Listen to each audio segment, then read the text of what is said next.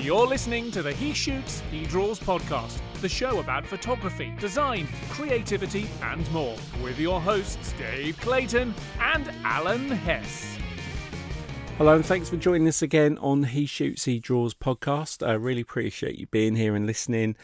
I just want to give a quick shout out to a couple of people. A few episodes ago, we mentioned that we like people emailing us, and we did offer a gift if you did. It took a little while before someone actually bit on that.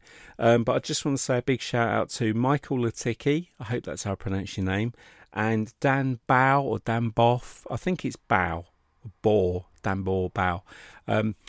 Both those guys emailed us and said, yes, we are listening. We just wanted to email to say that, you know, we are listening. We did get to the end of the episode, and thank you very much. So I am going to try and dig out a T-shirt for one of you, because I think I've got a couple left. But yeah, so if you're listening, Dan or Michael, I will be sending something to you, but I need you to mail me your address so I can send you something from the show. Got some stickers, I got a T-shirt, and whatever I can send you, I will, as a big thank you. We do appreciate all the contact that we get. It's not a lot. We know there's a lot of podcasts out there, and we are fighting for audio space. But we do appreciate when we do get feedback and people like the episode. And we're on all the social media platforms. Tend to use Instagram and Facebook more. But on Twitter, it's He Shoots, He Draws everywhere. But if you have got any questions, anything you want to know about me and Alan, any topics you want us to talk about, whether it's design or photography or both, please just drop us a mail, a DM, whatever. You know, we're here. We love to get the feedback and the questions, and it's, you know, we sit here talking and we don't know who's really listening to us. We have good download numbers, but they're across the world, but we only know a handful of people that listen. So if you are listening, thank you so much. We do appreciate you taking the time to do it, especially when some of the episodes have been like an hour and a half long. We are going to try and scale that back and keep it down to an hour, and if it goes over an hour, we'll split it into two parts so you don't have to listen to it all in one go. Speaking of numbers, we are just coming up to 285,000 overall. Now, it sounds a lot, but if you take that and divide it by how many episodes, which is 168, I think it is now. We're just coming up to episode 170 soon. But yeah, if you divide it, you know, it's a modest amount, but we're really pleased with it, given that our highest listened to episode is just hit 4,000. Given that we're up against some very big names, it seems like every celebrity's got a podcast at the moment, and every celebrity is interviewing every other celebrity. So, you know, we're fighting with that. They're getting all the sponsorship. They're getting the big numbers. So we do appreciate the fact, if you take time to listen to He Shoots, He Draws, it is very much appreciated. Couple of personal things. If you are interested in design and photography, which I hope you are from listening to the show, if you go to kelby1.com, I've got a new class come out. I had a couple of classes come out at the end of the year. If you want to find out more about design and some photography stuff, you can check out kelby1.com. And I've got a feature article in the June edition, which should be coming out the same day as this episode's released. Should be coming out on June the 1st. There's a couple of articles in there that I've written about logo design and a tutorial in there. So every month I've got something going in there as well, if you're interested in that stuff as well. Also, Adobe Max is coming up in October. So if you're interested in Adobe Max, which is going to be in person and online, I'm hoping to be there. I'm hoping to do something with the podcast there as well. But if you are interested in that, you can register at max.adobe.com, and I think all the ticket details are released in July. Just before that is one of my favourite shows of the year that I've been working there now for, I think this is my 8th year. It's the photography show at the NEC in Birmingham. So once again, I'll be working there and managing the live stage and the editing suite. Myself and Peter Treadway, he'll be helping me. I'll also be doing a class in the editing suite this year as well, but there'll be some familiar names and faces that are going to be there this year. It's hopefully going to be a little bit bigger. People are getting a little bit more confident about coming out to shows now that they're opening up. So tickets are now available for the photography show. So we will be partnering up with them, and we will be doing a live episode at the show again as well.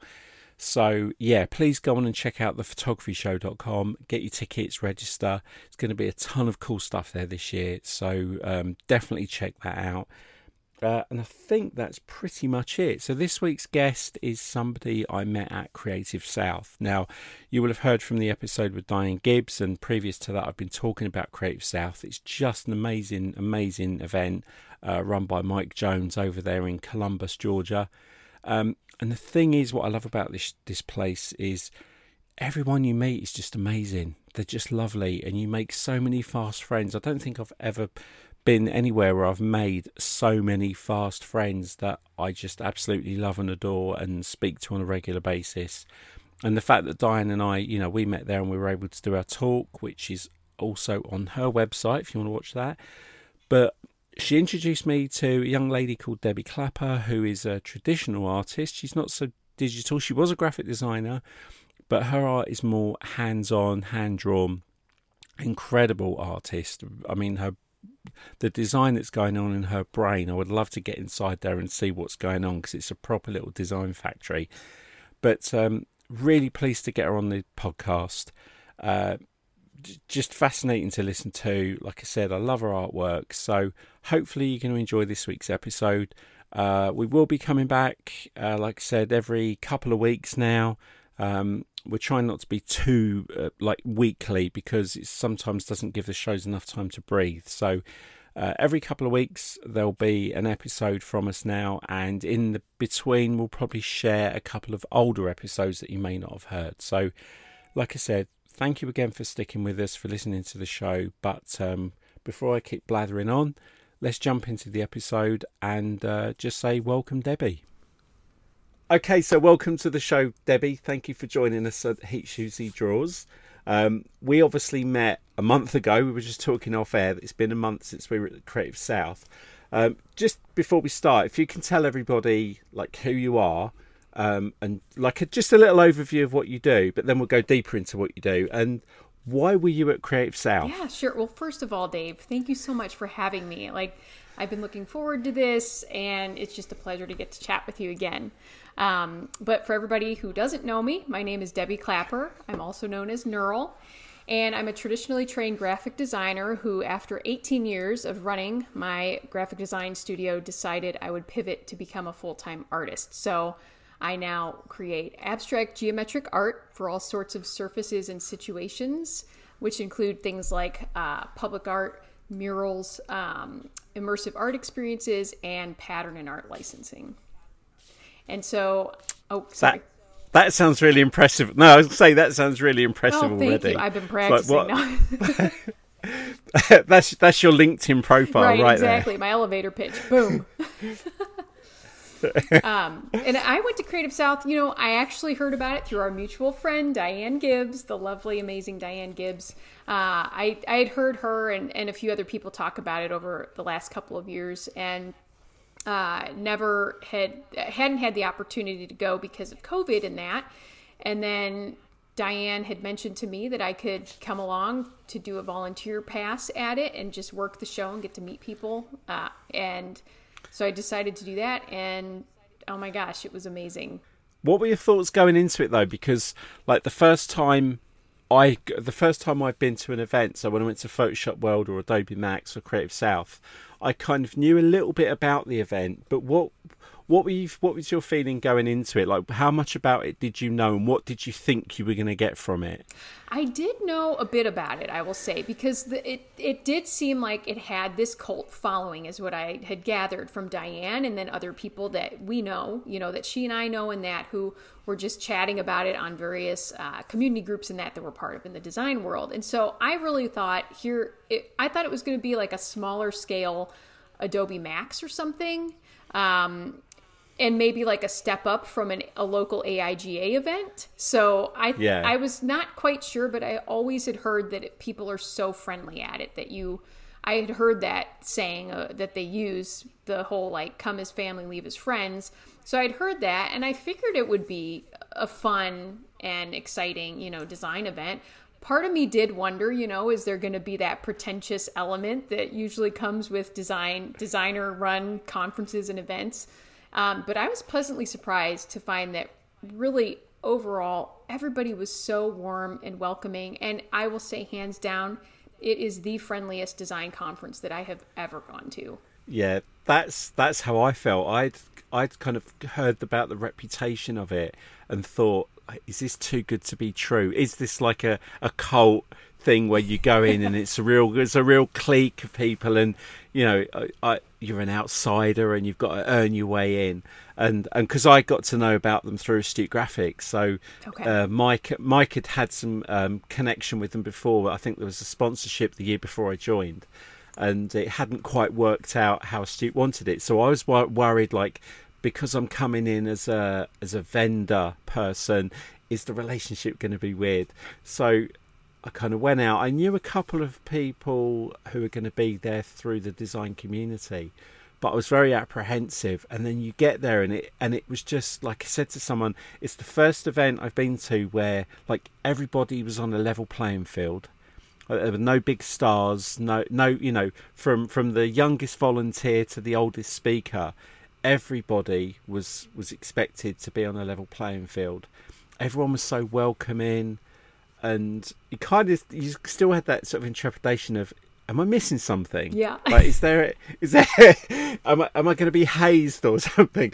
And the other thing was, again, because I've been to Adobe Max and Photoshop World, these are events where you've got a graphic design background. You generally go and you sit in a room and they show you how to do something in Photoshop, or they show you how to do something in Illustrator.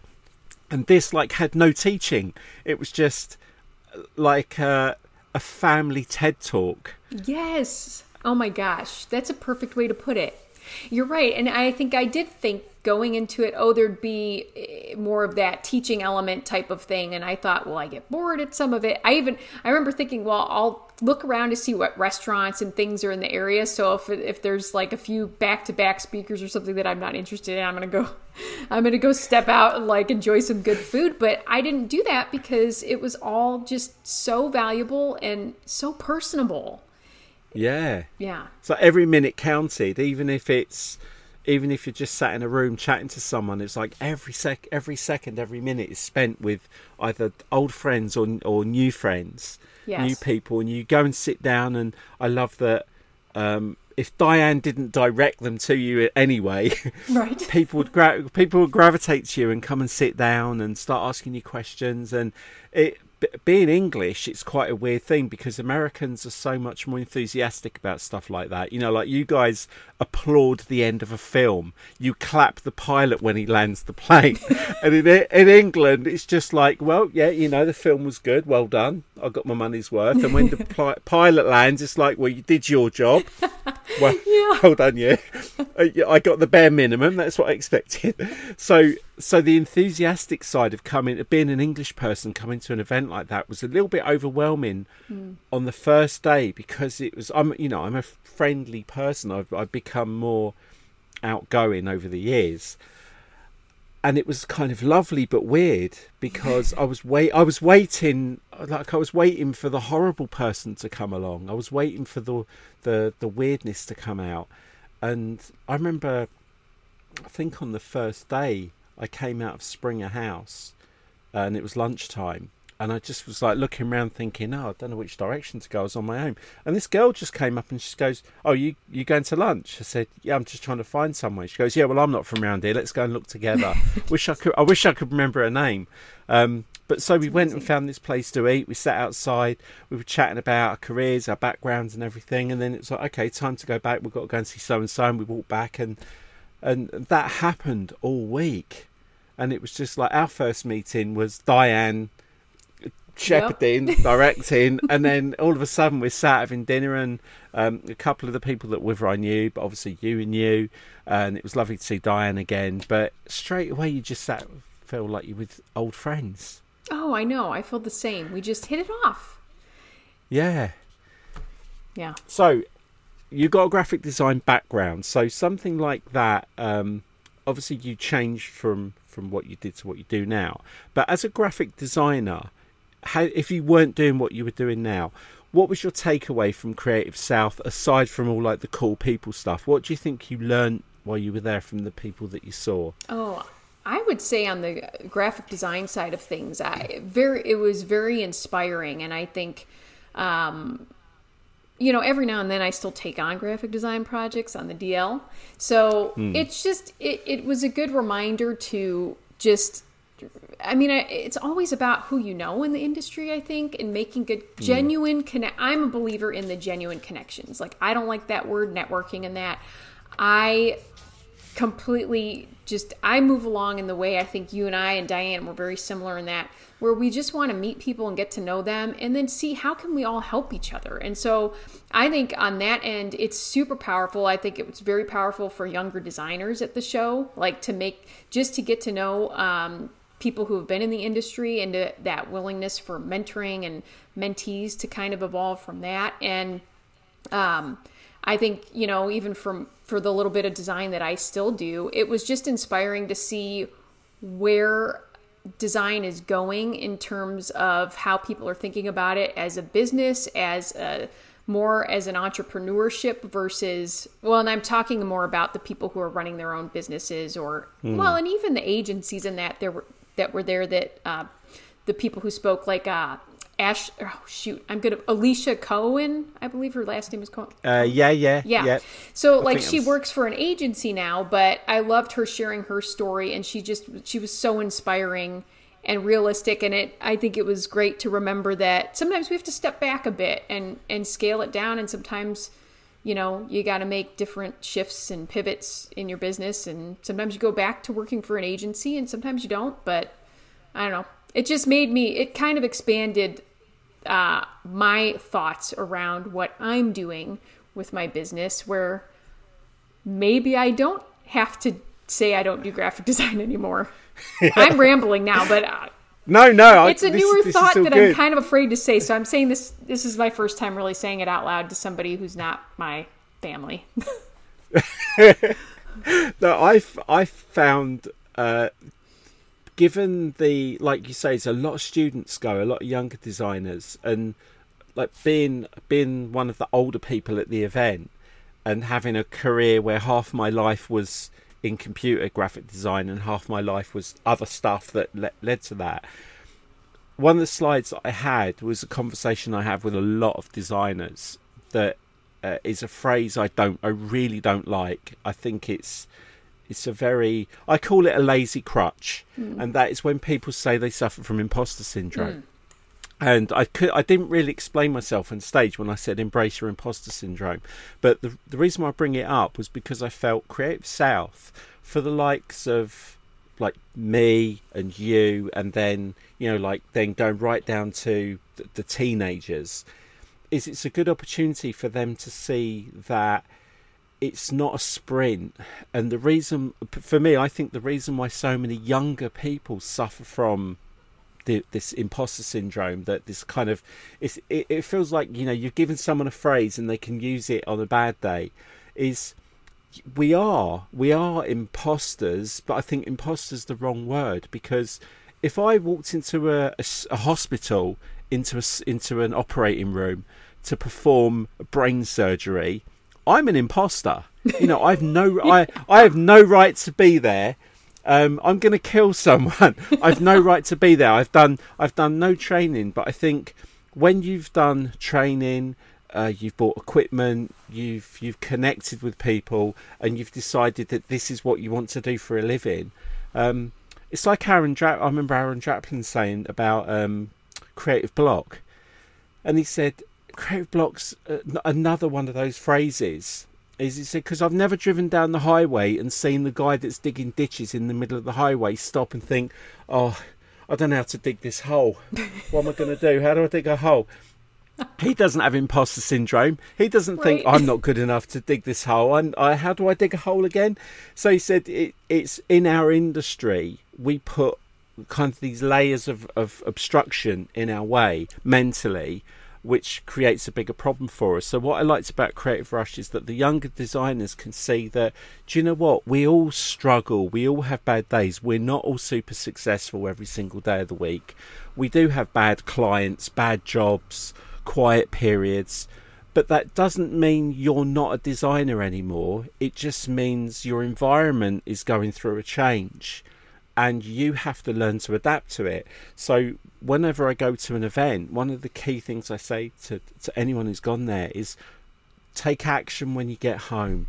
You've absorbed all this great knowledge. Go home and write a list of 5 things you're going to do and do them, because if you don't, you've wasted all that time and investment in yourself. You've all this, you know, whether you've picked up a couple of mentors or, you know, you've listened to something Chris Do has said that's really like, oh yeah, of course, that makes sense. But so many people go to these events, they go home and they don't take any action. They don't follow up on anything they've done. I think it's such a lost opportunity. And I think I said at the event, God, what I'd wish to be a 25-year-old with the technology available to us today, and what I could do with that for the next 25 years. So when I see a 20-year-old having to drink Red Bull, when I was 20, I had all the energy. I had the energy of the sun.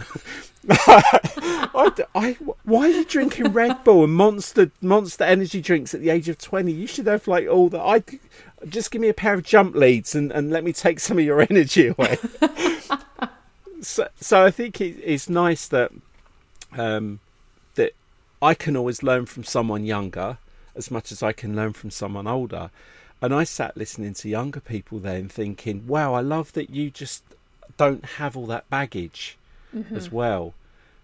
That you just see it like this, and this is your path, and you want to learn from this person, and you want to, you know, when I see designers learning all of the apps and being good at UX, UI and all these other things, disciplines that I've never even bothered with, that if I did, I could be better, could get more work. But like you said, it's when you're a graphic designer or a graphic designer on the DL, there are parts of that industry that there's a reason why we don't sometimes want to do it. And it's not because of imposter syndrome. It's not because of creative block. It's just purely because sometimes it's a royal pain in the arse. And if you find something like you've got, which we can talk about next, is just tell us a little bit like your graphic designer background. So I've seen your interview with Diane, and I recommend anyone listening to this go and also watch the interview with Diane, because it's absolute gold. I've watched it twice. It was like, I just sat on the settee one night, on the couch one night, just watching it, and then it's like, oh, I need to watch that again because there was some really cool stuff in there. So I watched it the second time.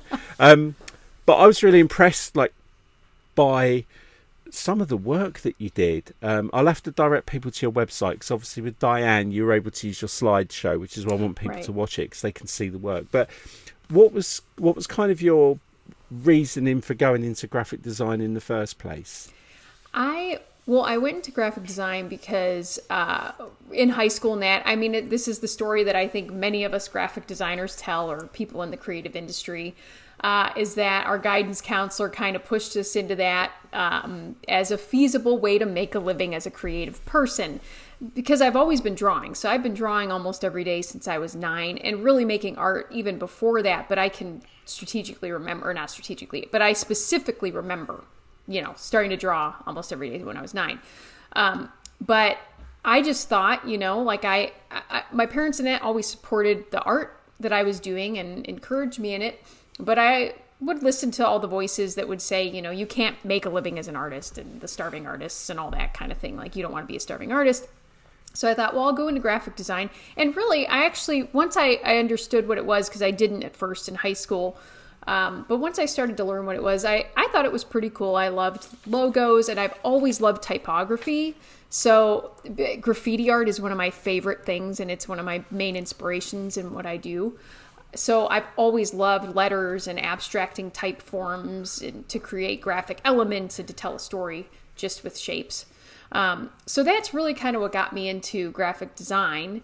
And from there, you know, I went to art school out in Colorado. I grew up in Ohio, but went out to art school in Colorado, and I focused on getting a job at like this small ad agency that was terrible. Do you want to hear like how much do you want me to say here? Okay, I don't want to get into all the boring things, but I want my listeners to get to know you and follow you and look at the stuff you do. That's the thing for me, is I don't want people to listen and go, oh, that's interesting. I want them to go and investigate more. So what I can share too is this, I haven't actually shared before, but a lot of my graphic design inspiration. So the designers I started to fall in love with when I was in school were people like Von Oliver.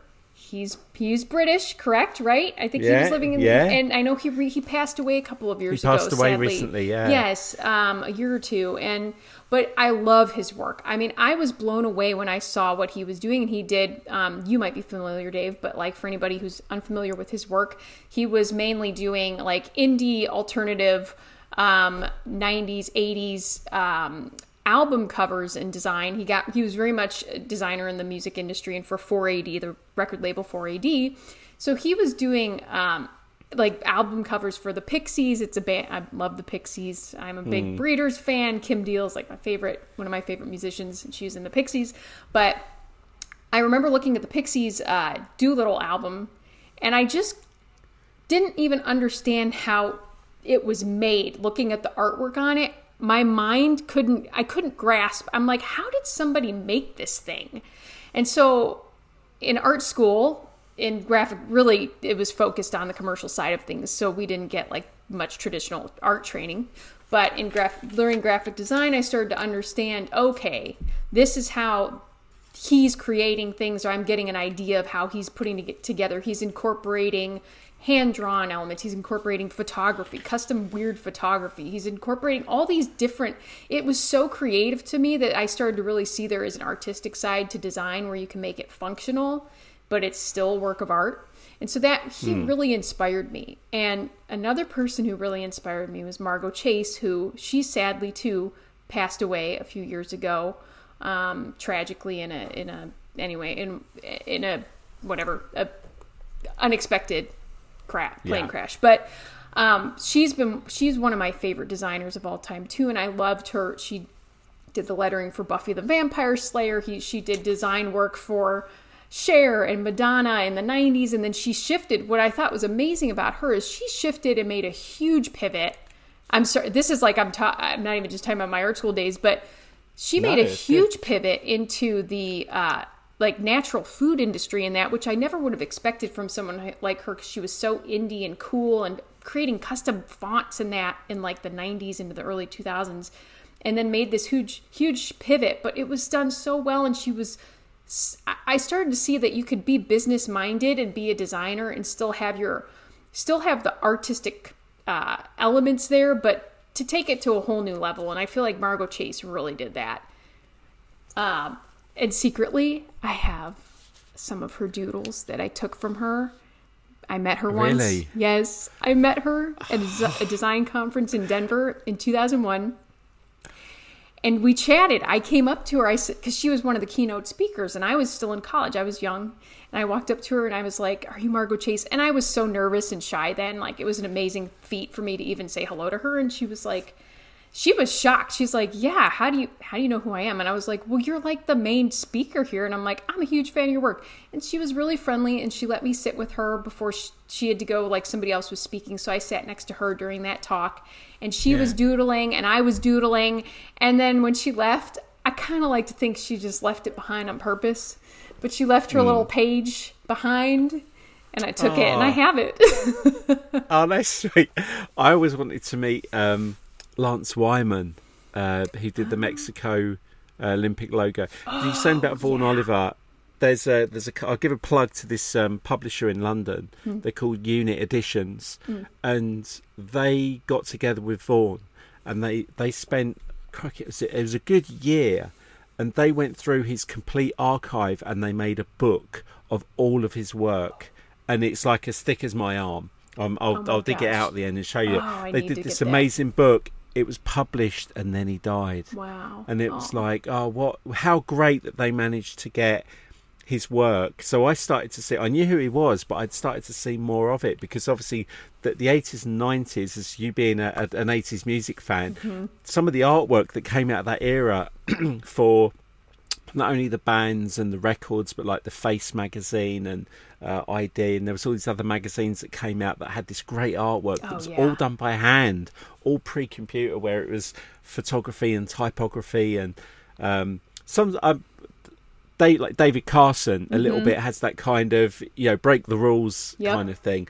but some of them had their own identity, and that's what I think is sometimes that little bit in your brain, the neural side, that you find it's like the way you're what is it, like the law of attraction or something? I don't quite know what the right phrase is, but it's when you naturally are attracted to people and things without knowing why. So if you see a design aesthetic or a personality or something, you kind of tune into it, and I think that's part of what helps drive you a little, or it gives you a path to follow that you can then go off and find your own little special little paths. But I think it's always interesting when people say who they're inspired by, because it's like, what was that one thing that made you focus on that and follow it? Because, you know, like you say, it leads you into a career sometimes. Like, I love what they did, I want to do that. Or just like me with music and football, it's I love admire what they do, but I don't want to do it. I just enjoy other people who are good at it. Right, yeah. So when you moved into graphic design, I know from your thing with Diane where you had to make kind of a pivot, and you did some amazing work. I mean, when you were showing the slides, some of the things you've done. Thank you. And you started to feel, like you said, the shift into doing what you're doing now. What was kind of that moment where, like you and you're being a graphic designer every day, graphic designing, doing all the leaflets and the pamphlets and the dealing with clients. What was that little moment for you where you were just, actually, I could park that because I really love doing this. But the difference is I'm going to park this thing that makes me money, and I'm going to go and do this thing that hasn't made me money yet. So what was that little moment for you where you kind of put the brake on? Yeah, there were a couple of things that it was like a culmination of things. So I had started doing business coaching with Chris Do from the Future Pro Group. So I had joined his group. That is actually how I met Diane Gibbs. But I joined his group and I did some personal coaching one-on-one with him because I was trying to elevate. I wanted to grow my graphic design brand. I wanted to grow Neural more into an agency and actually have some employees, or, you know, at least be sourcing out work to freelancers and really become more of a creative director, overseer of everything. And it was going great, and I was excited, and I was raising my prices in that. And so, the money was, you know, and I would say the money has not ever been my focus. But it's like, okay, I was raising the prices and nobody was, batting an eye at it. And so things were moving along, but he and I were chatting one-on-one, and he had asked something about, well, somehow it came up. He said, well, what are you really passionate about? Or what do you really love? And I said, well, you know, I make my art on the side too, and I do it for clients sometimes, so I do get paid to do it, here and there, and I've done artist series and shows and things like that, but I've never fully focused on that. And he's like, well, let's take a look at your work. And so I was showing him some things, and he said, he was just saying, wow, oh, you're actually really good, and I was like, oh, thanks. And I get it, he's meeting with all kinds of people, but I could tell he was being genuine, and I want real feedback, right, from him. Yeah. So from anybody, but he was like, okay, wow, you do have some talent here. But he's like, you're just not marketing yourself right. He's like, I think you could do this. Like, you could make a living doing your art. You're just not marketing yourself correctly.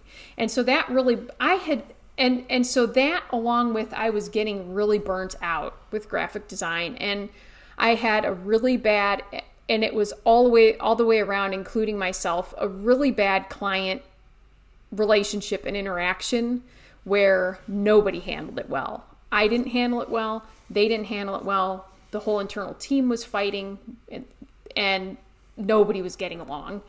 And it was just bad. And there were like friendships involved. It was a weird, like, I am not proud of this at all, but it's just the reality of, like, actually more than anything was like probably the main catalyst to really push me to pivot and to go, okay, I am going to pursue the art my passion, the thing that I know I really enjoy, but I also know that the people who like my art and connect to it, that it brings them joy and it helps, and they feel more creative themselves. That to me seems more fulfilling. And I just thought, I don't know about this graphic design thing anymore. It's just, I think I'm done. So that was kind of the moment. And it was, end of 2019, beginning of 2020, before the pandemic really hit. Or I'm sorry, it wasn't. It was in 2019 when all of this happened. So it was pre-pandemic. Yeah. And that was always a kick in the backside for everyone, where people making plans. And yeah. I love that interview question that I had it in my interview, like, where do you see yourself in 5 years' time? And I said, well, firstly, I feel sorry for all the people of 5 years ago that answered that question, because so much change. But like Seriously. For you, I absolutely totally agree with you on the graphic design thing. Is you it's my hobby. It's the thing I've loved the most in my life, of anything to do with design and graphic design and typography. And so having it as a job was like, I get to create stuff that I love doing. But you're right, at the same time, you do just have times where it feels like you're on autopilot, and client relationships aren't always as fulfilling as you'd like. Everyone wants to work on the cool projects, which goes back to the whole where people suffering from creative block and imposter syndrome, because you only ever see all the cool stuff, so you think every day is all the cool stuff. Yes. And it's not. And don't you think that's even worse now with social media? It's made that 10,000 times worse, where people just see that, and everybody thinks, oh, I want, and all the younger designers and that are like, oh, I only want to be doing these cool projects. I don't want to have to do a production thing and putting, dropping in, replacing files in an old catalog or something, but you got to do it all, I think. Anyway, that's a side conversation. But making barcodes for plates. Right. Like, yeah. Yeah. But that's the thing. It's, I said it there, I did a talk once, and it was called Get Inspired by Graphic Design, and it was for photographers mostly. And one of the slides was, it's called It's Not Sexy, but It Pays the Bills. And what I had was, if you go into like a KFC or a McDonald's and you go and get the tray, and usually on the tray there's a piece of paper that's, I don't know, advertising the new Despicable Me film, and it'll be the toy, the gift, and there might be a little puzzle for the kids. And I said, so there is one person in the world that can walk into a McDonald's and go, I designed that, and their stuff is seen by millions of people. Mm-hmm. Nobody cares who designed it. Nobody's names, the person's name, he or she, their name isn't on there. It's just this work that does a job. And the point I made was, take that piece of paper and turn it over. And on the back is this massive spreadsheet of calorific quantities per items that are in McDonald's. So it has a full list of all the menu items, calorie content, the sugar, the salt, all of that. And I said, and someone designed that. Someone had to do the work to put that together. That is on the same piece of paper. It's not sexy, but they possibly earn as much or more than the person who designed the front. But ultimately, you don't always get to design the front of it. You sometimes have to design the back. Yeah. And they are the jobs that can be like a 2-3 week job, and it's all numbers and it's all text, and you get like that word blindness. But I have to say to people, it's not all, getting up and being like Saturday morning kids club on TV, where it's like bright colours and everything's amazing, and there's puppets everywhere, and like you're all living on Sesame Street. It does. You do have the days where it's uninspirational, and you kind of think, I don't really want to do this job, but you got to break its back to do it. And I know on my social media, the amount of people that say to me, like, they don't even realise I've got a day job, and I've had a day job since I left school. I realised how many years I've actually been working full time, and it was frightening. And it's about as many as you've been alive, maybe more. And and it was just like, I completely distracted myself then, lost my thread. Oh no, that's all right. You were talking about, just that you've had a day job from since you were young. And yeah, sorry. I'll do a clap here because I can edit there. So I just saw something flash up on my screen. It's like, oh no, I should have turned my notifications off. So I've had a day job since I left school, and because people see my social media, a lot of people say to me, oh man, you're just always doing stuff all the time. It's like so cool. You're getting to do this and getting to do that. And I'm like, no, sometimes I don't do anything all week. I like do my day job and I have a week off. I don't touch anything. I don't design anything.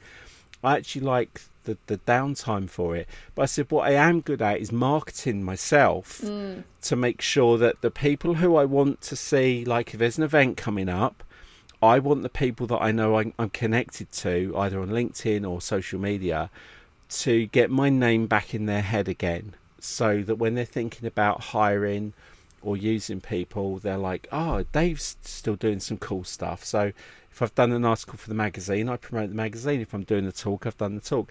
I do a lot of this time last year or this time 3 years ago, that when Facebook throws up memories. So it's like, oh, great, it's so cool. 3 years ago today, I got to do my first ever Adobe Max. So I do a little bit of self-promotion.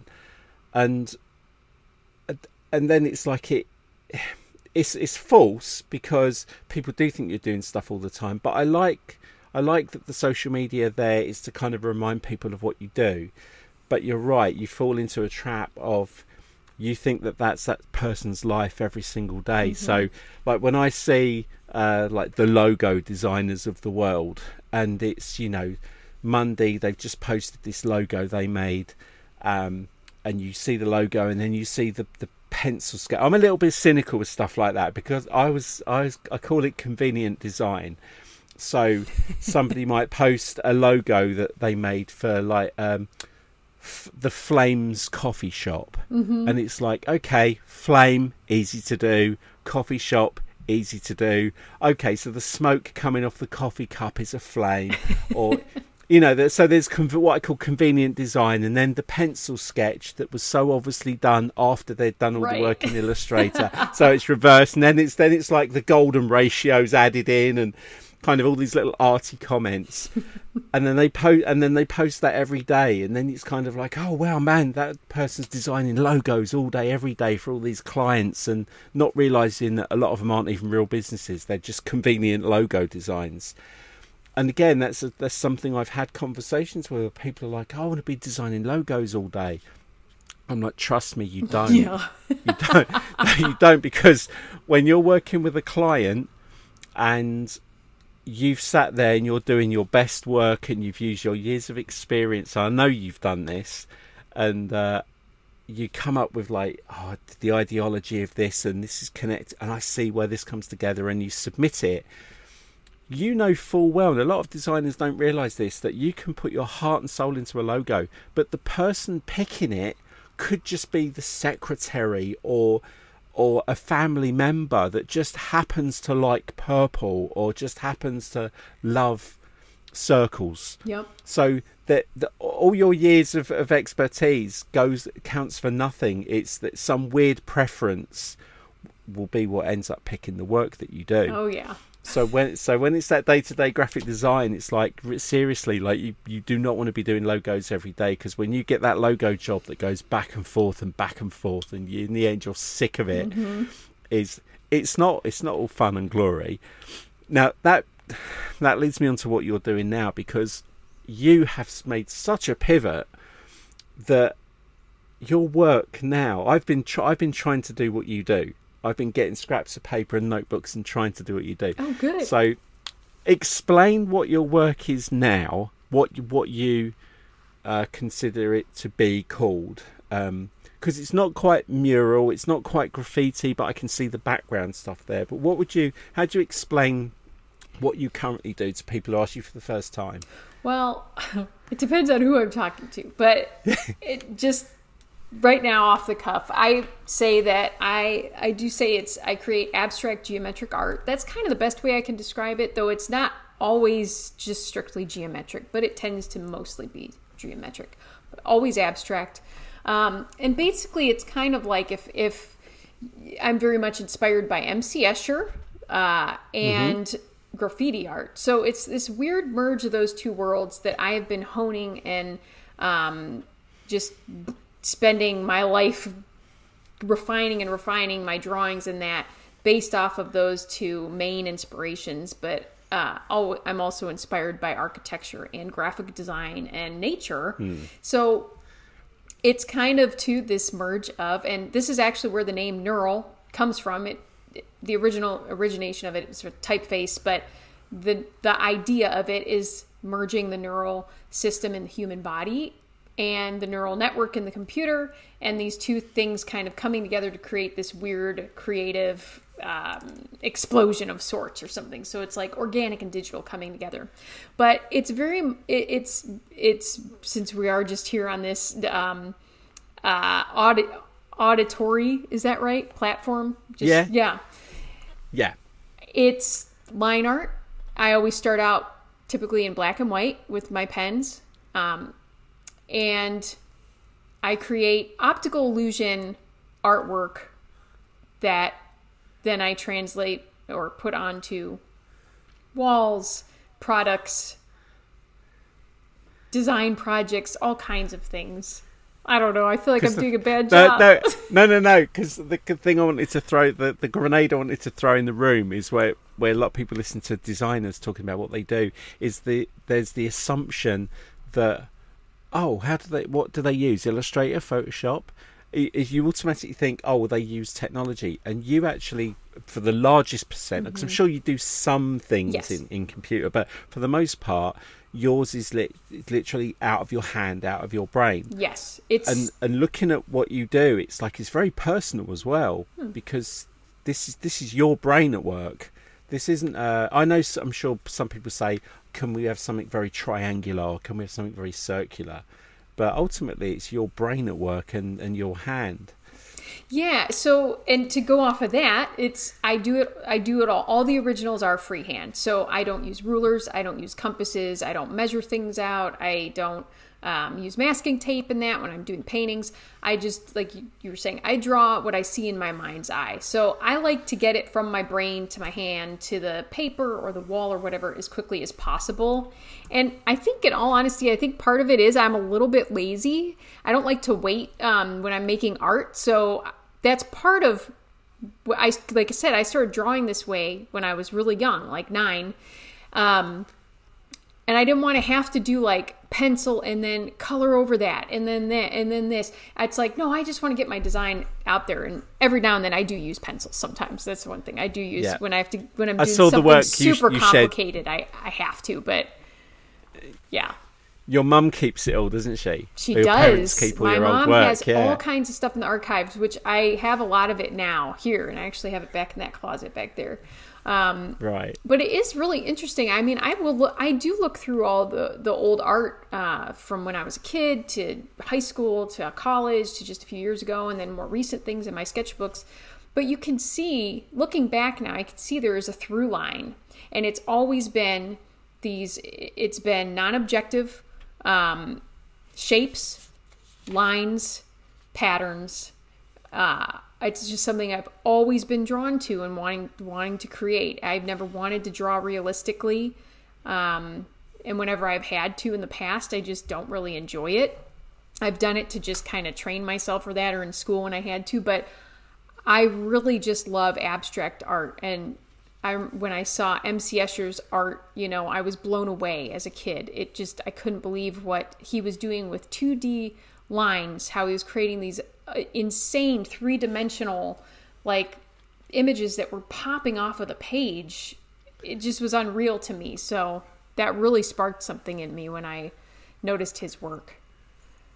Because when I see your work, it always the thing that I thought of, that I was trying to think, how do I explain what's coming out of your brain?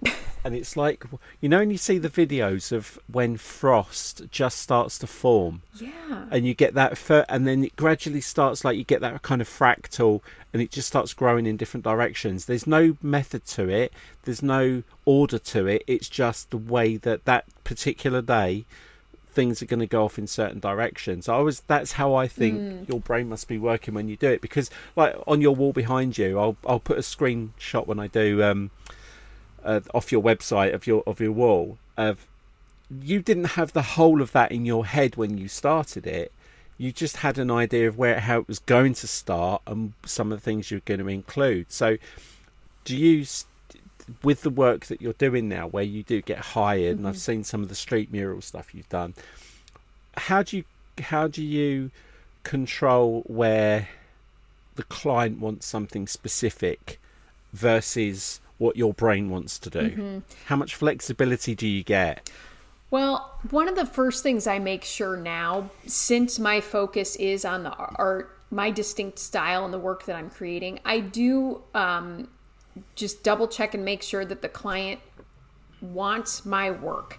Because every now and then I do get someone who reaches out and they're like, oh, I like your mural. They'll reference things they've seen me do, and then they'll go, well, I want you to create a palm tree with blah, blah, blah, blah, and I'll say, well, if you want me to create a palm tree, it's going to be very abstract. I'm not a literal artist. It's going to be in my style. Are you okay with that? If not, this might not be a good fit. So I'm really okay with, I've gotten very comfortable with being able to say, we aren't going to be a good fit, because I think art is so personal, and I want everybody that I work with or potential clients to be happy with the experience, even if we're not a good fit. And I want them to feel heard. And I think some artists don't listen. Well, anybody, this is in any industry. Sometimes people don't listen to what the client actually wants. And I would be doing an injustice if I didn't say to somebody where, if it wasn't a good fit, to tell them, hey, I don't think this is going to work out.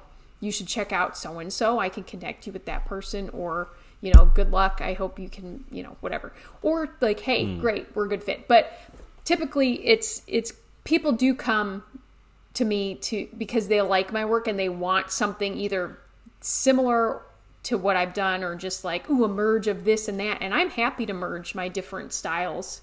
Like I recently did a merge of things from, I had a guy, this was so crazy to me, in Australia.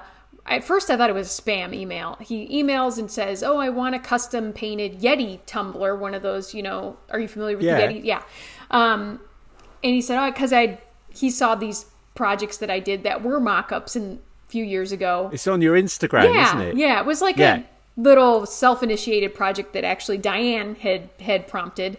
And so I'd done 30 of these things. Anyway, this goes to show that like whatever metadata and that I put into those images was good, because he found me through Google Images. I asked him, how did you find me? He's like, I searched custom Yetis and your images came up. He's like, and they looked so much better than all the other stuff I was seeing.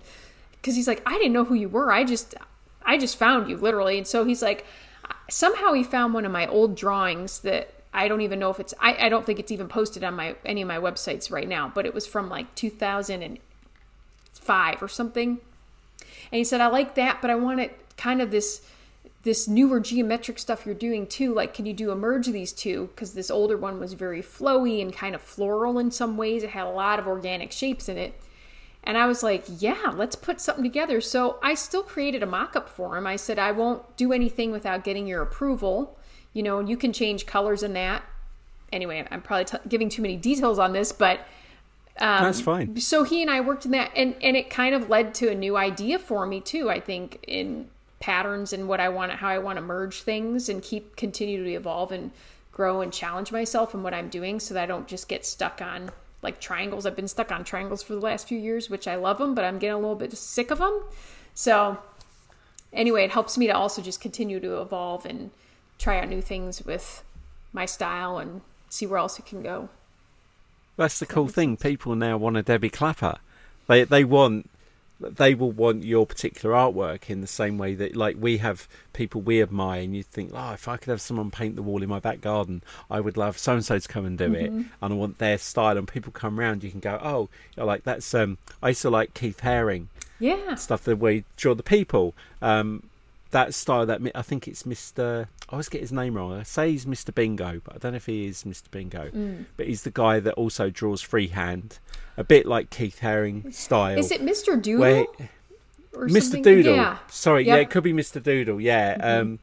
And like that kind of thing where it comes out of his brain. Because I was thinking, it must be a nightmare when somebody like sees your stuff, wants it, and then they go, oh, could you draw it first so we can see what we're gonna get?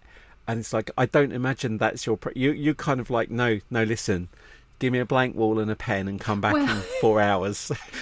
No, I do like to show them beforehand. So I make sure to do that. And I'm happy to do that. It's fun for me, and it's just incorporated in my process with any client, whether it's like an individual person wanting something or a corporation or somebody too. So, but I would say... get an idea. Oh, sorry. No, I was going to say, so they get an idea of, they can give you a brief anyway. Yeah, and I've actually, over the years, I'm sure some artists will cringe at hearing this, but I have a boundary around it, but I also invite feedback and revisions. I think that's part of my graphic design background coming into play, because I understand that, again, it is for somebody else. Like, I want the person to be happy with it. So I'll adjust colors in that. Like, I have a certain palette that I like that you've probably noticed, right? I love kind of like 1980s colors, black and white. I love that. But when I do color, I mean, I want like some hot pink thrown in there with like teals, and I want it to be a little loud and crazy. But I'm also happy, like, if somebody wants a mural in their home and that color palette is not right for them, I'm not going to force it on them. So we'll work together. And I found a happy medium where I always tell them I got to incorporate at least some pop of color. So I'll pick something complementary to whatever palette we have, but there's got to be something, because it's just part of how I create. Yeah. So, yeah. I don't know. So the worst thing is when you do all that work. I remember speaking, I can't remember the guy's name now. He used to do mural work, typography, and he said, oh, I've got this call to do, someone wants me to come and do a mural in their home. And I was like, oh, that's awesome. Like, to have that, like I said, to have something in your home that someone's done. And so he goes, I'm really excited. I've come up with some ideas. It's for a children's room. And he said, I've got this kind of forest and I've got my style in there. And they basically said, oh yeah, we just want you to copy this onto that wall, and it's like all the Disney characters and Sonic the Hedgehog and Superman. He said, like, his soul left his body. Yeah. It was at that point. It was like, no, I need to be me, and I need to do my work, not just be a wall painter for hire. Yeah. So that's what I love about people who do work that's very personal to them and their style, because I like that thing, like Glyn was talking about with photography. He said, if I walk into a room and somebody lays 20 of my photographs on a table, I want them to straight away to see it and go, oh, that's a Glyn Dewis. That his style, personality, everything flows through the work, so that when they see it, they know it's yours. Like the colour or the shapes or the style. Oh, look, Vinny's made an appearance. There he is, Vinny. But I love that when personality comes out and people identify the work and know the artist. I think that's where you've hit that. Yeah, I'm in the place I want to be, because whereas I think with logo design and with graphic design, it's hard because you kind of have to follow a brand guideline, or you have to follow, it has to look like everything else. And even some logo design, I'm a big fan of Von Glitschka, and Von's work is I can pick Von's work out in the same way I can pick Aaron Draplin's work out, and I can identify people who are inspired by them, but not quite. It's always just something quite off. So I could go through some work and go, Aaron's not Aaron's, or Von's not Von's. And there are some great graphic artists I love that do sports logos and specific logo design work, where I know it and I see it, and I love that they've identified themselves in that marketplace as they get hired because people want that person. Yep. So I love it when I meet people who have that, like yourself, where you've now got a thing that people want you for what you do.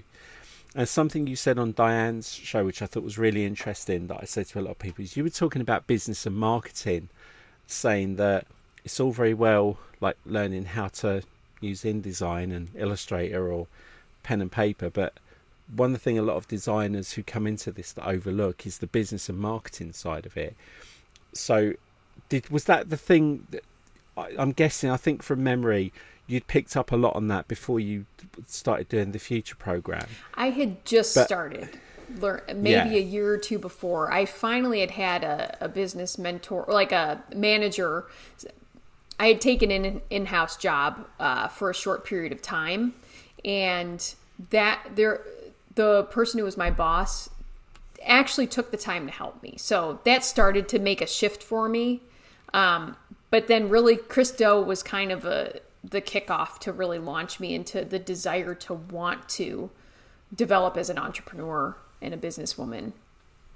Yeah. And I always thought I couldn't, because I think that was another thing that I feel like, I think it's changing now, but I wonder how you feel about this too, Dave. But when I was in art school 20 some years ago, we weren't being taught anything about business. And when we did, we got like one class that was like, they just push you through it real quick. You don't really learn anything in it. You probably do, but I didn't learn much in it. And I just thought it didn't matter. Put it in the bank. Yeah. And I remember just thinking, I'm an artist. We get away with being kind of flaky and like, we can kind of do whatever, because I was going along with like this goofy stereotype of artists in my own naivety. So the older I've gotten in that, I've realized like, wow, this is a business. Like, I'm selling my art as a business, whether it's graphic design or it's a mural or whatever I'm doing. I got to step it up and be a professional and actually learn what it means to take care of a client. Yeah, definitely. Well, I think I might have said it to Diane last week, but I know I've spoken to some this week about it, saying I remember speaking to a guy who came to Creative South with me, and I was saying how weird it was. Oh, yeah. How weird. I'm just going to take this off real quick. Okay. Sorry. He might make more noise. Sorry about that. That's okay. I'll do it. Yeah, I remember chatting to a lad who came to Creative South and was saying, like, it's so funny when I was at school, like the careers advisor was pretty much, so what are you going to do? You're going to work in a bank? You're going to be a builder? Or you're going to learn a trade? No, I don't ever remember anybody encouraging me to leave school at 18 and start my own business. And whereas now, kids are coming out of school and just going straight into business, and they've not really learned anything about business and marketing. And it's like, oh, I'll get paid by PayPal. I won't have to pay tax. I can buy all this cool stuff because they're living at home with their parents. But I said, if you've got that much confidence when you leave school now, and this is to anybody listening, or if you've got children, it's just encourage them to go and get a job in the industry they maybe want to be in. And obviously for design and photography, it's always that weird thing of where do you make the money? And I say go and work for a company for 6 months and get some experience, and like go and work with that obstructive boss, go and work with the crappy person in accounts, and the Karen that argues with everything and the guy that's the alpha male in the office. Learn all those personalities and deal with it. Just deal with it for 6 months before you go and start your own business. You can do some work on the side, because the reason for doing it is if you come out of school and you start your own business, you all of a sudden assume that every company you work for is going to pay you on time, make decisions quickly, and love everything you do. Yep. And until you know that in a company that there are 7 people involved in decision making, and there's a committee, there's the person in accounts who never pays on time, there's a manager you can't get hold of. If you don't know how to deal with those people, you're not going to know how to run your own business, to deal with how other people run their business, because you can't get hold of people when you want to. And therefore, the longer the job goes on, the longer it is before you're getting paid for it, before stuff gets signed off. So I think that whole business and marketing side is, like you say, as obviously as we get older, we have mortgages and we have bills to pay. But I think it's so critical that youngsters come out of this, and like we said earlier on, don't just think it's all sunshine and rainbows. Yeah. Not trying to kick your enthusiasm out, kids, but it's not all sunshine and rainbows. Learn the business and marketing, because my background was marketing, and I love marketing. I love analysis and statistics and email marketing and the science behind it. And I'm just starting to learn some more stuff about Google again, because I'm doing some work myself. And I remember, going through the dark arts of SEO and people saying, I'll get you to number 1 on Google. Well, up until Google got you to create an account and sign in, and then they know your whole life. Now everybody's Google search is different anyway, because our Google search is tuned to our preferences and what the AI knows about us. So all that thing of like, I have to be number 1 on Google or I can't run my own business, or I have to be this, or I have to have this many followers. I think it's such an important thing to kind of get into your head, that learn all this horrible foundation stuff, because when you do have the success of being known a good designer, the business will run itself. And one of the things I wanted to ask you was, like, from a personal point of view, how easy do you find it talking about yourself, marketing yourself and promoting yourself? It's never easy. It's never easy, but I'm learning more and more that it's a service. You have to be able to talk about what you do as a creative person, even if you're working in an agency or something, So I will say the weirdest thing, just for me and knowing how I am, it's always been easy for me to share my artwork. It's been something I've never had trouble doing that, because I've noticed how people, when they connect to it, they love it and enjoy it. So I think that, and I was always encouraged by my family. But the thing that's been hard, but that working on it has helped me over the years, is to just be okay with talking about what I'm doing. But the main shift is remembering that, okay, yes, I'm the one providing this service and it's the art that I'm creating. It's actually not about me. So getting the ego in check, and continually, like, this is an ongoing thing, I think, getting the ego in check and just remembering I believe, like, I'm here for a purpose. I think everybody is, personally. So on a deeper, like, spiritual level, I'm like, I know that I was created to have this particular art style within me, I believe, from the hand of God. And so I'm like, the more I can remember that there's a greater purpose in what we're each doing, the easier it is for me to talk about how I can possibly help another person on the creative side of things, either with an enjoyment of a piece of art or bringing out more creativity in them, or, whatever. Yeah. No, totally agree. That's why, as I've got older, I've seen the importance of sharing. And the talk we did with Diane, that we did Creatives Ignite, well, you were there because you watched it, and we're doing part 2 in a couple of weeks. Good. Oh, good. Was probably the biggest thing I've learned now is the respect I've got for people who've shared with me, because it's like back in the day, nobody would share anything, like pre-internet. It's like, but I said, it's like the industry used to be like being in an exam, and the person next to you's got their arm over the paper and they're writing really small and their face is really close, so there's no light, because they don't want you to copy, because if you copy, you're taking something away from them. And whereas now, YouTube is like a cage fight of people trying to outshare each other and give away all the there's no secrets. You're right, there's no secrets, there's no secrets, no levels. It's just all learning. There's a start point, there's not an end point, because it keeps evolving. But now it's like oversharing, and everyone wants to overshare. But we're now in a point of time, like, what I love, the reason I asked you about your promotion marketing is I love watching your process videos. So where you're working on a particular project, it's quite mesmerizing. It's a shame, like, TikTok's only a minute or 3 minutes, and Instagram Reels probably a couple of minutes, but it's actually quite therapeutic to sit and watch someone's process. Because before, it used to be, like I said, you see the convenient logo and the convenient sketch, or the one that always makes me laugh is, and I know the person's put, and apologies if you've done this, it's when someone's done this amazing piece of art and they post a video of them just doing like the last 2 lines. And it's like, no, I wanted to see the first 2 lines. I wanted to see the halfway point, and then I want to see the end. I don't want to see you just putting the last 2 eyelashes in and the last bit of highlight, because I don't know if you did that. I don't know if you made that. Yeah. I want to see the process. I like the reason I buy Blu-rays for films is not to watch the film, it's to watch the making of the film.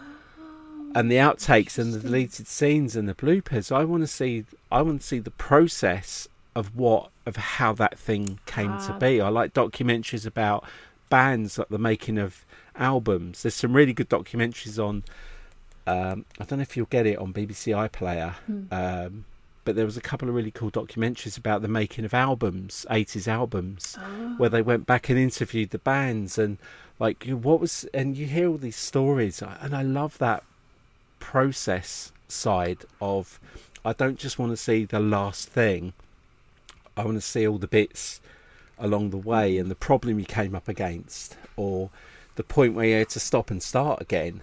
I mean, I'm sure you must have had at some point you've worked on a project and gone, oh yeah, and you've had to start from scratch. Yeah. Oh definitely. And it's like, screw it up. But just think, one day someone's going to come to an event and they're going to sit and come and talk to you, and you're going to doodle, and you're going to walk away, and they're going to take your doodle, and in 10 years' time they're going to be on a podcast saying, I sat with Debbie Clapper and she did this doodle. I'm sure she left it there. And look, I've got it in my drawer. Oh my gosh.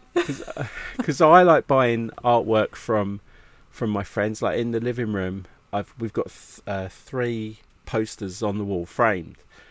And I'd been to loads of events and started to get to know designers through when I was with Astute Graphics, and I was buying posters off my friends, and it's like, I've got more posters than I've got wall space. But I laid them out and said, like, pick your favourite 3 prints and we'll put them on the wall. And it's just turned out that the 3 prints are from the same artist. Oh wow. And he's absolutely like chuffed to bits because I've got his stuff hanging on my wall. And he's not a big, super well-known designer, but his style's really nice. So I much prefer to own artwork from people that I know, that I kind of know who they are, what they did.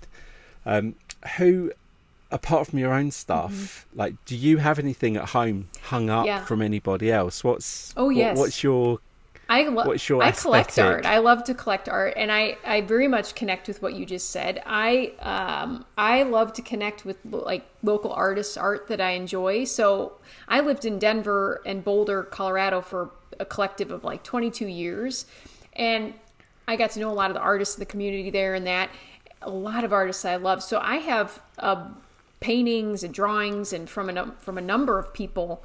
And then once I moved here, I probably didn't mention that here earlier, but about a year and a half ago, during the middle of the pandemic, I moved to Cleveland, Ohio to be closer to family.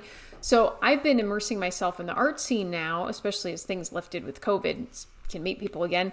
And I've been going and buying art. And so one of the pieces I bought this summer was from an artist, off the top of my head, I can't remember his name right now, but he did these cool, they're just fun, these paintings of musicians, and he had like Prince, and he had Slash from Guns N' Roses, and I saw it and I was like, I have to have that. And so I have this great painting of Slash from Guns N' Roses. It was a toss-up. I was either going to buy Prince or Slash. I thought, I'll save up and get Prince later. I got to get Slash. I need that.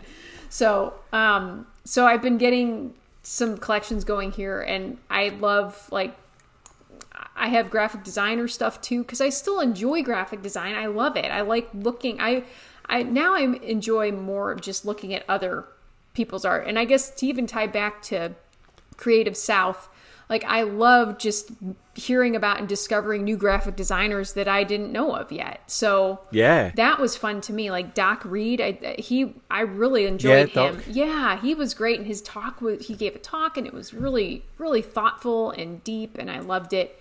And like getting to meet you, Dave, so, anyway, I have design books. I don't have as many as you, I don't think, but I love graphic design books and lettering books. And so I have a collection. I've discovered so many artists that I was annoyed I didn't know of that had existed for years. And that all came about from the Aaron Draplin story. It was the first time I saw the blog. post with him, and I saw his bookshelf, and I took loads of screenshots, and I zoomed in, flipped it round so I could read the spines, and I was making lists of all these books, and it was like, wow, I'd always seen this work, but I never knew who the person was behind it. So I started buying all these books about things, and there was one in particular that quite often I buy it as a gift for designers, and it's now I've said it, I can't remember their name, but basically it was a husband and wife, and they were the designers who came up with the Wrigley brand for the chewing gum. Yeah. Oh wow. But they were friends of the original Mr. Wrigley, and he owned the Chicago Cubs. And this husband and wife, they met in a studio. They used to do it all by hand. They worked during wartime as well, so they had certain things where certain colours they couldn't use, and certain kinds of materials they couldn't use. And they designed the whole Wrigley brand, and it's just an amazing. It's Dorothy and Otis, that's their name, and then it tells the story of what they did for the Chicago Cubs, and all their artwork was on the old programs. Oh, wow, but there was some amazing quotes in there. There was one where they designed this thing for Wrigley, I think it was Juicy Fruit, and Mr. Wrigley, they showed it to him, and he said, nope, I don't like it. And Otis just says, I didn't make it for you to hang on your wall. I made it for your customers to buy your gum. And he kind of was like, okay then, all right, do it. And it was one of the biggest selling products launches, and the artwork was iconic. But like, I'd love finding these little treasures of logo collections and designers whose work we see all the time, but we don't actually know who they are. Even ones like I know people can't see it, but I got this one, and it's matchbook art. It's called Matchblock, and it's all these old matchbook designs that. And this was something Aaron said, is like these people who designed this back in the 1930s, 40s, 50s, they were just people in a room that were tasked with, hey, make some matchbook covers with animals on. And their names will never be known. They just did all this incredible art that lasts. You know, what from today will be in a book in 20, 30 years' time. Yeah. So the Debbie Clapper book. I don't know, but I will obviously pre-order on Amazon. Joking aside, because it's possible, what have you now kind of got coming up for the rest of 2022? We're not even halfway through the year. Have you got any big plans coming up? Have you got projects that are coming along that you're excited to be working on? Well, one of the big things that I have coming up is I'm revamping and relaunching a creativity workshop that I ran a few times in Colorado pre-pandemic. I really have been connecting to how people feel very inhibited with creativity, though I think everybody is creative. And I really want to help draw that out of others. And so I'm focusing on relaunching this workshop in about 3 months and kind of seeing where it goes. I feel like I think it could lead to a few different things, branch off into other workshops and, maybe like some knowledge product things. But I'm more and more, I'm really connecting with wanting to help others through art and understanding what that means. It's taken me a really long time to get it, because I don't know why. It's just been like, I'm like, how does art help people? Even though I know art has always helped me, but I think for myself, understanding, well, how is the art that I'm making helping people? Maybe this goes back to even our where you were asking about how do I feel about talking about what I do or whatever. But yeah, so I'm excited about that. And I think the more I can understand that and help people and free their creativity, the more life I think is going to be brought to them and to what I'm doing, and it just can continue to kind of move on and carry on too. Yeah. It goes back to that thing of, you get to a point where, like for me, you get to a point where you want to share your knowledge. So you become the teacher. And the thing that people need to understand is, do it for fun. Yeah. You don't. It doesn't have to be a business. You don't have to make money from it. You don't. No one else has to even see it. Just set yourself a personal project, like the 30 days of type project, or just do something every day. Get a sketchbook, and every day find the first thing you see, the first thing you think of. Do a sketch for it. You don't have to show it to anyone. You don't have to share it. Just get the muscle memory going, because you know you're drawing straight lines like a like a robot. You've taught yourself to do it because you've been doing it over and over and over. That I'm sure you just sit and doodle for the sheer hell of it and for fun. It's not always for clients. Oh yeah. You just get an idea, it has to come out, put it on a piece of paper, stick it in a drawer, and maybe your mum and dad might keep it and drag it out in 10 years' time. But encourage people to make things. And I've been guilty of it. I kind of not lost the love of drawing by hand, but because all the work I get is so computer driven, I forgot how to have fun drawing. Mm-hmm. Oh, it happens. And so I started buying sets of pens and pencils and getting some notepads and starting to sketch again. And the other day I had field notes out and I had a black pen, so I just started doing some of your kind of ideas, drawing shapes, random shapes, drawing lines in the other direction, then crossing them over, colouring the little bits to get that kind of weird that pattern going. Yep. And it's so therapeutic. It was so nice. I wouldn't do it to make money, but I would do it for fun. I'd do it just because, and that's what I think that's cool doing the workshop, is just getting people to get their creativity out. Yeah. Because when people go, oh, I can't draw, there was a lady I saw at Adobe Max. She's English. Her name's Chantel Martin. Yeah, I know who you're talking about. Yeah, and she said this thing like, put your hands up if you think you can't draw. So all these people put their hands up, and she goes, that's rubbish. When you were a kid, you all drew. Mm-hmm. You all had drawing books and pencils and paper and crayons. You were all drawing all the time. You just forgot to love it. And the play. And you could have all still. It's play. Like, just have fun and be free in it. And I think that, I just think I think it can inspire things well beyond just, the creative aspect even. I think when people allow themselves that room to just doodle and draw, it doesn't have to be, I think that's where people get stuck. They think too that, oh, I can't draw realistically or whatever. I can't draw a scene, or it doesn't mean like that. I can't draw. Yes, you can. If you can take an instrument and scribble, you just draw that's shapes. A drawing, it doesn't. Yeah. Look at Picasso. Right. None of Picasso's people look like people. Right. But you know that they are. Right. And a 6-year-old's never going to analyse a colour palette and the colour wheel to know if it's complement. They're just going to. It is just fun. They're just going with how they feel. They're just letting it flow from their, really from their brain to their hand to the paper. So, yeah. Yeah, just enjoy it. Yeah. Right, well, we'll call it a night here. Okay. I do want you back on. I would love to, because I want to talk to you about some specific things, but it's been such a pleasure to have you on, Debbie. Same. And I'm glad we've got this. Been looking forward to it. Me too. And then, I'd like to get you back on soon. I know I'm going to be speaking to Diane next week, but I'd like us to do something together as well. That'd be great.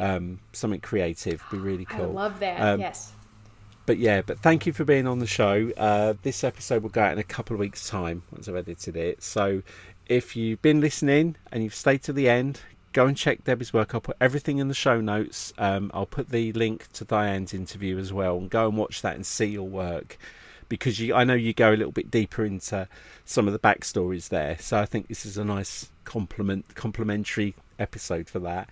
But no, it was lovely to meet you at Creative South. I love your work. Just please carry on doing what you're doing. I can't wait to see you again soon. Oh, Dave. And just thank you for being an awesome guest. Oh, well, thank you. And I share the same sentiments. I'm so glad that we met and that we're friends. And I am very inspired by everything you're doing. So thank you for having me on. Don't you love fast friends? Yes. It's one of the best things. Oh, one of the best things. Is. Oh, thank you very much, Debbie. And thanks for listening, everyone. I'll see you next time.